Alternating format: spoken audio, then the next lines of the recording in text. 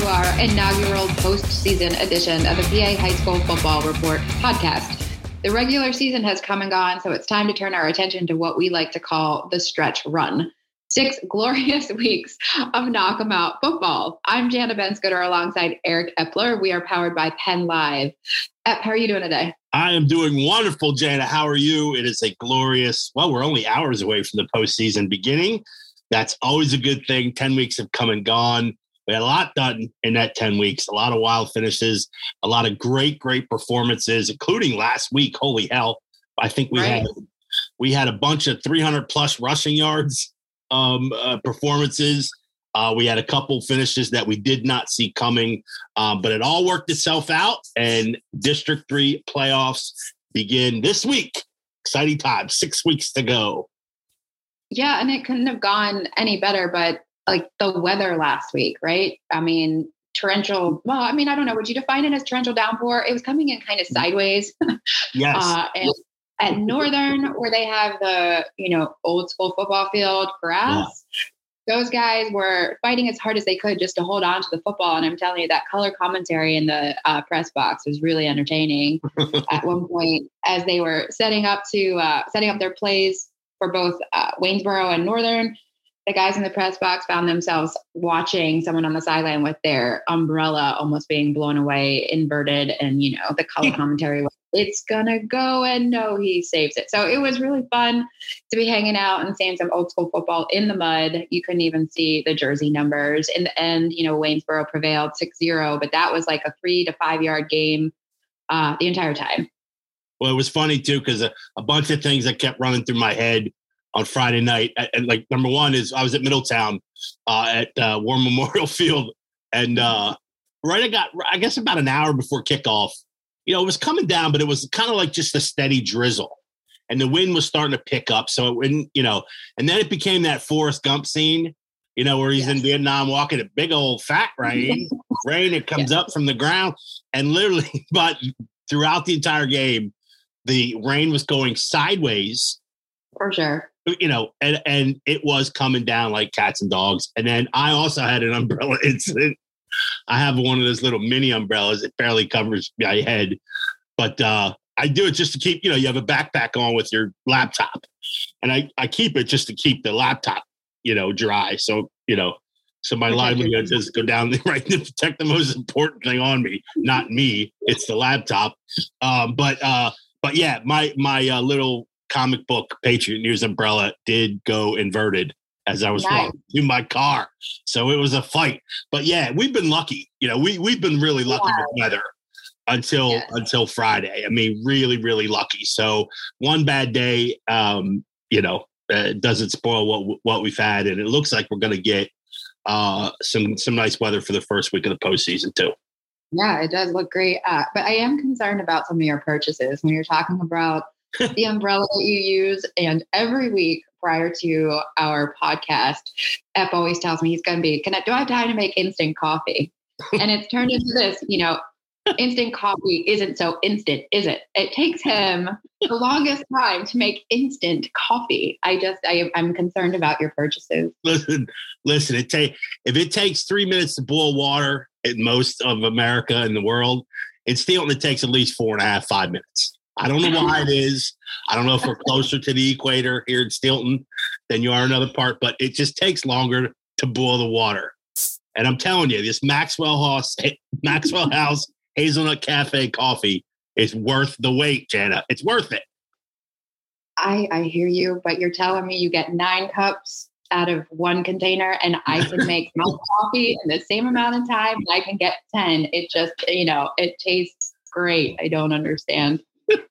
Well, yeah, it does. You need like 9 scoops of it to have any flavor, but yeah, it does me well. It's fine. We wait for greatness, Jana. We wait for.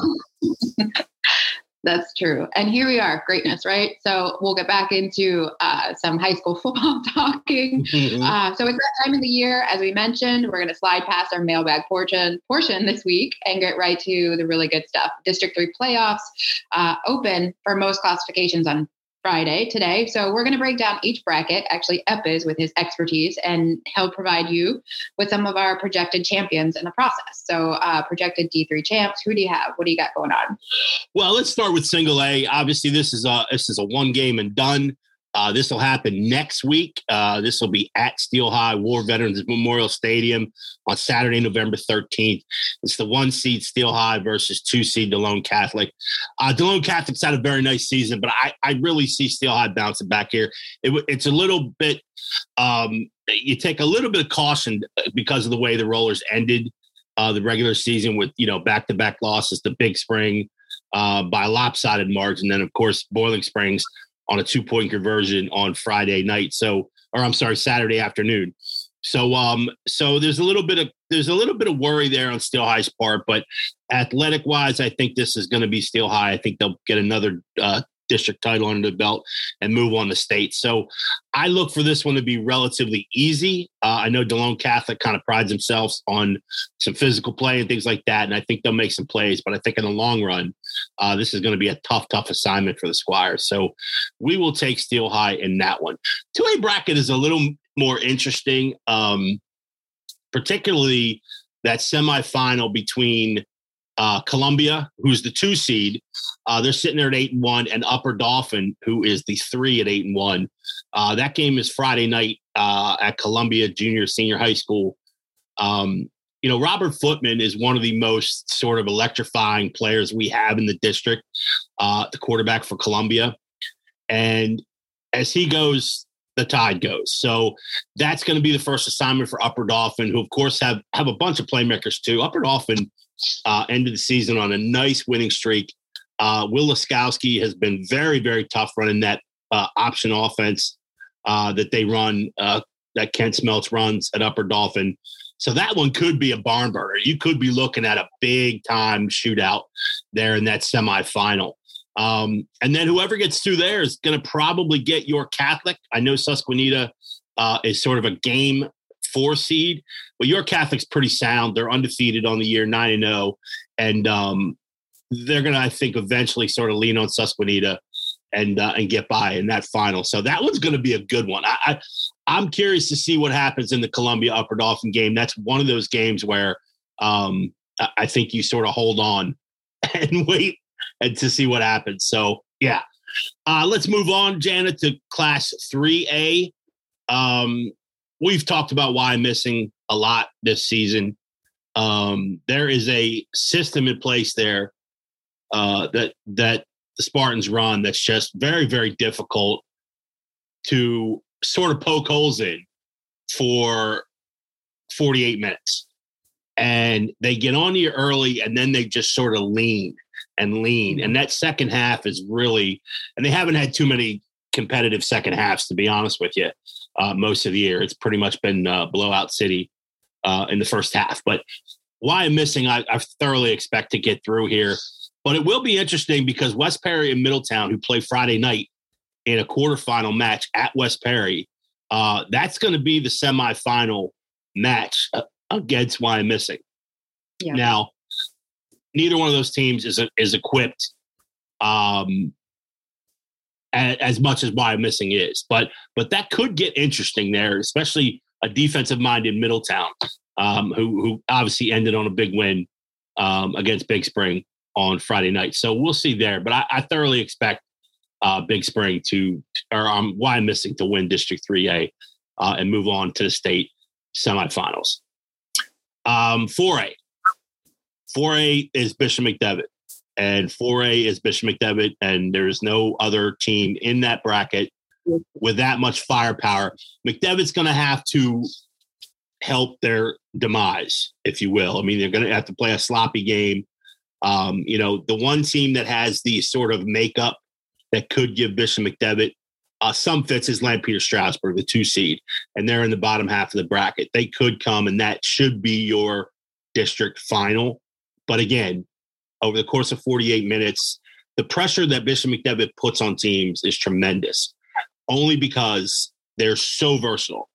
If you stop the pass, which no one has done all year, I think Stone Saunders is somewhere around, he's over 2,000 yards. He's got 1 interception 35, maybe touchdowns, something like that. That's impressive. Yeah, such a tremendous receiving core. Rico Scott, who would probably be starting at quarterback if it wasn't for Stone Saunders, has become a lethal wide receiving option for them. So now there's 4 or 5 guys who can catch, the deep ball or go across the middle. And then you're talking about a defense that's given up I think it's less than 60 points, maybe 65 points all season. Mm-hmm. Against, it's not the greatest schedule. But McDevitt has, they've run through everybody that's been in front of them. So it's not like they're squeezing out wins, or had a scare this or that week. They are hammering everybody they face. So I expect Bishop McDevitt to come down and win District 3 and 4. So just to put that in a little bit of perspective, if I'm doing accurate math, which, probably I'm not, you said about 60 points. So that's averaging maybe 1 touchdown per game throughout the regular season to their opponent, even if they put the 0 on the board, like that's averaging, maybe allowing another team 1 touchdown. Yeah. And you have to factor in that a lot of times it's that touchdown comes against the second team in the second half with the game already in hand or the mercy rule clock already running. I've been to 3 or 4, 3 McDevitt games, and all 3 have been that situation where midway through the third period, McDevitt's starting to shuffle in second team guys, and maybe the team goes and scores in the fourth quarter. Well, that goes against your team, obviously, but it doesn't go against your first team. So right. First team defense, probably, I'm taking a little bit of a guess here. I would say they probably have given up 3 or 4 touchdowns all year. Their full first team defense. That says so much because the depth is growing, the pipeline for the future years too. Yeah, it's just been impressive. Because when you look at a team like Bishop McDevitt too, it's so easy to see the playmakers on offense, and this just isn't just a McDevitt thing, because we write so much about who's scoring the touchdowns, who's gobbling up the rushing yards, who's catching the TD passes or the kick return guys. It's very easy to overlook this defense, and that's been, to me, the most impressive part about Bishop McDevitt. Like I said, obviously they were way overmatched. Most of the opponents in the Keystone Division. And then the one team we thought could give McDevitt a fight, Cedar Cliff, McDevitt blew him out of the water 56-0. So, it's been unbelievable for McDevitt so far. And we'll see what happens. So let's move on, Jana, real quick. 5A, District 3 5A. Again, I don't know how many times we've mentioned the name Nicholas Singleton, the running back for Governor Mifflin. But, man, there is so much else to like about this Governor Mifflin team. The number 1 seed, they're sitting there at 8-0. They just do pretty much everything really, really well. And I would argue that this is the best offensive line in the state, regardless of classification. So when you have that kind of versatility and that kind of ability to do and run what you want when you want to, I don't see a team in 5A that can slow them down. I would argue there might not be a team in 5A statewide that could slow them down. So it's going to be interesting to see how far they go. They should have made the championship round last year. They coughed up an 11-point lead in the last 4 minutes and 30 some odd seconds against Pine Richland at home. So they're playing with a chip. They're playing with gigantic talent, and they're playing with the number 1 running back in the country. So a lot of good things happening in Shillington for them. So I expect them to get out of 5A without much problem. Which brings us to the Wild West. We're 1 more week in, week 10, obviously being in the books, 10 full weeks to be exact. And I think I have less of a clue on which of these 8 teams are going to make it out. I mean, let's sort of work one at a time. It's not hard right now to envision the 1 and 2 matching up in the final. Harrisburg being the 2, Central York being the 1. Both have been tremendous all season long. Of course, Harrisburg's only loss was to Governor Mifflin, and that was an add-on game. Coach Calvin Everett said, yep, we'll play anybody anytime. They got a postponement with Central Dauphin because of COVID, and which ultimately wound up really, really hurting Central Dauphin, and they finished 9th when the district takes 8 to the playoffs. But anyway, that's another story. That was their only loss to Governor Mifflin. So, and Central York's been hammering some folks lately too. So it's not hard to envision that 1 versus 2 in the final. But Carlisle in the opener against Harrisburg, that could be one to watch only because Harrisburg or Carlisle now is playing. They're playing above and beyond, I think, what even their talent is on the field. They're loaded with confidence, 3 straight wins. And you look at the teams they beat too, including CD East Friday night when they rallied back. This could be one that Harrisburg does not want to overlook on Saturday at Severance Field in the opening round. I think they have plenty of juice to be either CD East or Hempfield moving forward. Harrisburg does. And I'll probably stick with Bo Perbula at Central York, the quarterback, Penn State recruit. And that defense, which again is better than advertised, that doesn't get much pub, Central York's defense, but they have been really, really good at times. And so I expect I'm going to take those 2 teams. I'm not going to give a winner because I still don't know who's going to win, who would win that game.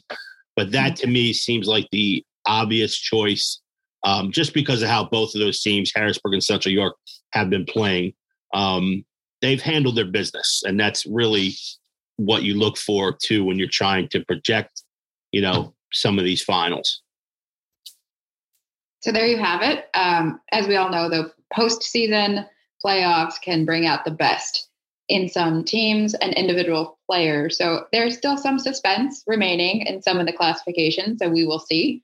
And now we provided you with everything that EP knows about District 3 playoffs and where we think teams are going to continue on to the states. So hang with us.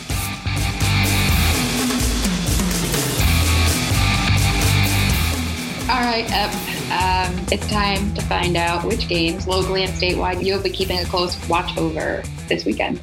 Yeah, locally, we talked a little bit about it earlier in the show. Carlisle 7-3 at Harrisburg, 9-1 that Saturday afternoon at Severance Field, 1 p.m. As you know, Jana, we did this waltz once before this season as the 2 squads are aligned inside the Mid-Penn Commonwealth Division. Harrisburg won that tussle 34-14 on September 25th, also at Severance Field. But this is a much more confident Carlisle side after winning 3 straight wins. They rallied past CD East on Friday night. I think the Cougars have to be careful here. You have a tendency to sort of let down when we beat them by 20 points. I don't think Coach Calvin Everett's going to allow the focus to be anywhere else but the Thundering Herd on Saturday. But that should be a good game. That should be one to watch.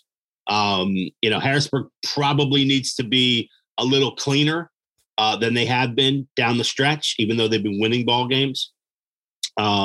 And stay out of their own way. No silly penalties. That's going to be the secret for Harrisburg, and they have enough talent to get through there. But that's definitely one to watch on Saturday afternoon. The other one is Friday night at West Shore Stadium. Lower Dolphin 6-3 at Cedar Cliff 8-2. This is already another. We did this earlier in the season. This is in 5A. This is a 5A opening rounder. The Colts won this game 48-20. But this is a much better Lower Dolphin team right now. They are oozing confidence. First postseason trip since 2017. And they did it in sort of emphatic mode against Palmyra. They had to walk in. They had to win that game. They won it decisively 28-14 to move into the playoffs. This is all about Jonte Morris, the running back for Cedar Cliff. They need to slow that kid down. He had one of his best efforts of the season, and he had a lot of best efforts during the season last week with 200 and I think it was right around 240 some yards rushing. If Morris is if he's getting to that second level of defense, it's going to be a very, very long night for the Falcons. So they need to bottle him up a lot in this one. Statewide. Yeah, statewide, there's a lot of good games, actually. They're, the way the playoffs work, the district playoffs work, different districts are qualifying different amounts of teams. So there are a lot of bye weeks that we're going through this week.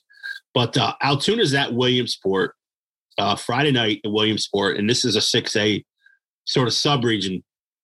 And this one is for the right to go back and play State College, who earned a bye next week for the District 6/4-1 title. It's interesting because either State College or Altoona, if Altoona would get by Williamsport, could wind up against a District 3 champ in a couple of weeks. And that would be for the right to play in a state semifinal. So you could see another Commonwealth Division, sort of matchup there between, State College and whoever comes out of District 3, whether it be Harrisburg or Central York or whoever. So that'll be interesting to see that one. And the last one is District 6 Championship. Juniata is back in this session, going for 2 straight now. Juniata is 8-2, Bellefonte's 2-7. So obviously Juniata is a heavy favorite here. This is back at the haunted Mansion Park Stadium in Altoona. We always call it haunted because it is. I can't prove it, but it is. It doesn't matter. I know it could be sunny there, but it won't be sunny. There'll be cloud cover. It'll be dank and dark and probably wet. But anyway, this is a District 6 4A final. Like I said, Juniata going for 2 straight. The Liberty Division wasn't exactly, a juggernaut as far as a tough schedule this year for Juniata. But, a lot of teams went through injuries, key injuries for them. But Juniata also went through a big tough loss in losing Jacob Kondo, their quarterback, early on in the season to a broken collarbone.